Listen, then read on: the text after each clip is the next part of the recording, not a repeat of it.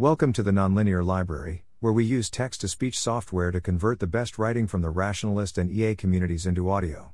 This is Introducing the Nuts and Bolts of Naturalism, published by LoganStrohl on April 22, 2023 on Less Wrong. What is naturalism? Naturalism is a general-purpose procedure for advancing one's art of rationality.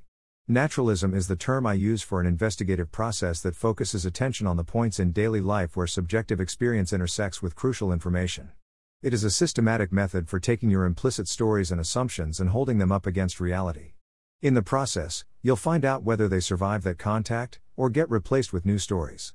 I've previously published a sequence that focuses on the philosophy and perspective underlying this method. In it, I describe what I mean by naturalism in a lot of detail, by expanding on the sentence, knowing the territory takes patient and direct observation. Fundamentally, I think of naturalism as the practice of behaving as though you believe that knowing the territory takes patient and direct observation. What is this sequence? My first naturalism sequence was about the worldview. This one is the step-by-step how-to. The sequence you're currently reading is the second in a larger series. This second sequence is coherent on its own. However, if you start to read and find yourself wondering, but why would I bother with any of this? Then you should probably stop and go read the worldview sequence first. If you instead find yourself wishing that there were many more in-depth examples, I'm afraid you'll have to wait for my third sequence, which I expect will consist mainly of demonstration. As I pointed out at the end of the intro sequence, the practice of naturalism is entirely focused on patient observation. When a person first begins to study naturalism with me, I begin by helping them establish consistent habits of observation. And then, throughout what has so far proven to be about a 3-month program, I never shift our focus away from consistent habits of observation. It's not just where I start. It's the entire curriculum. From a practical perspective, this dogged persistence is the foundation of naturalism. Direct observation of the territory, without patience, gets you something like a bag of tricks. Valuable tricks, but still tricks. Isolated mental motions made when they are convenient and enjoyable, not when they are most needed. With patience, though, you get a lifelong practice of epistemic rationality. The sort of patience I have in mind is not simply waiting. It is a long series of small, consistent efforts to observe openly and thoroughly. I've developed many detailed strategies and techniques for directing those efforts over time.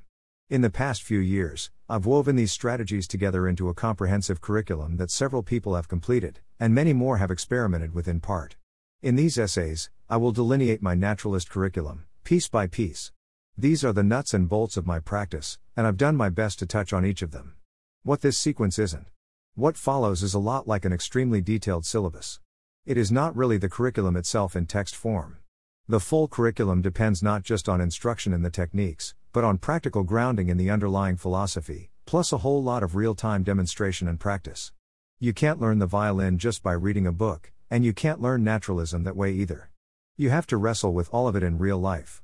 That said, I do hope to present here a sturdy framework that especially enterprising students of rationality could personalize and flesh out into a full independent study curriculum, and from there into a systematic rationality practice. If that might be your aim, I have a few suggestions. Tips for the ambitious.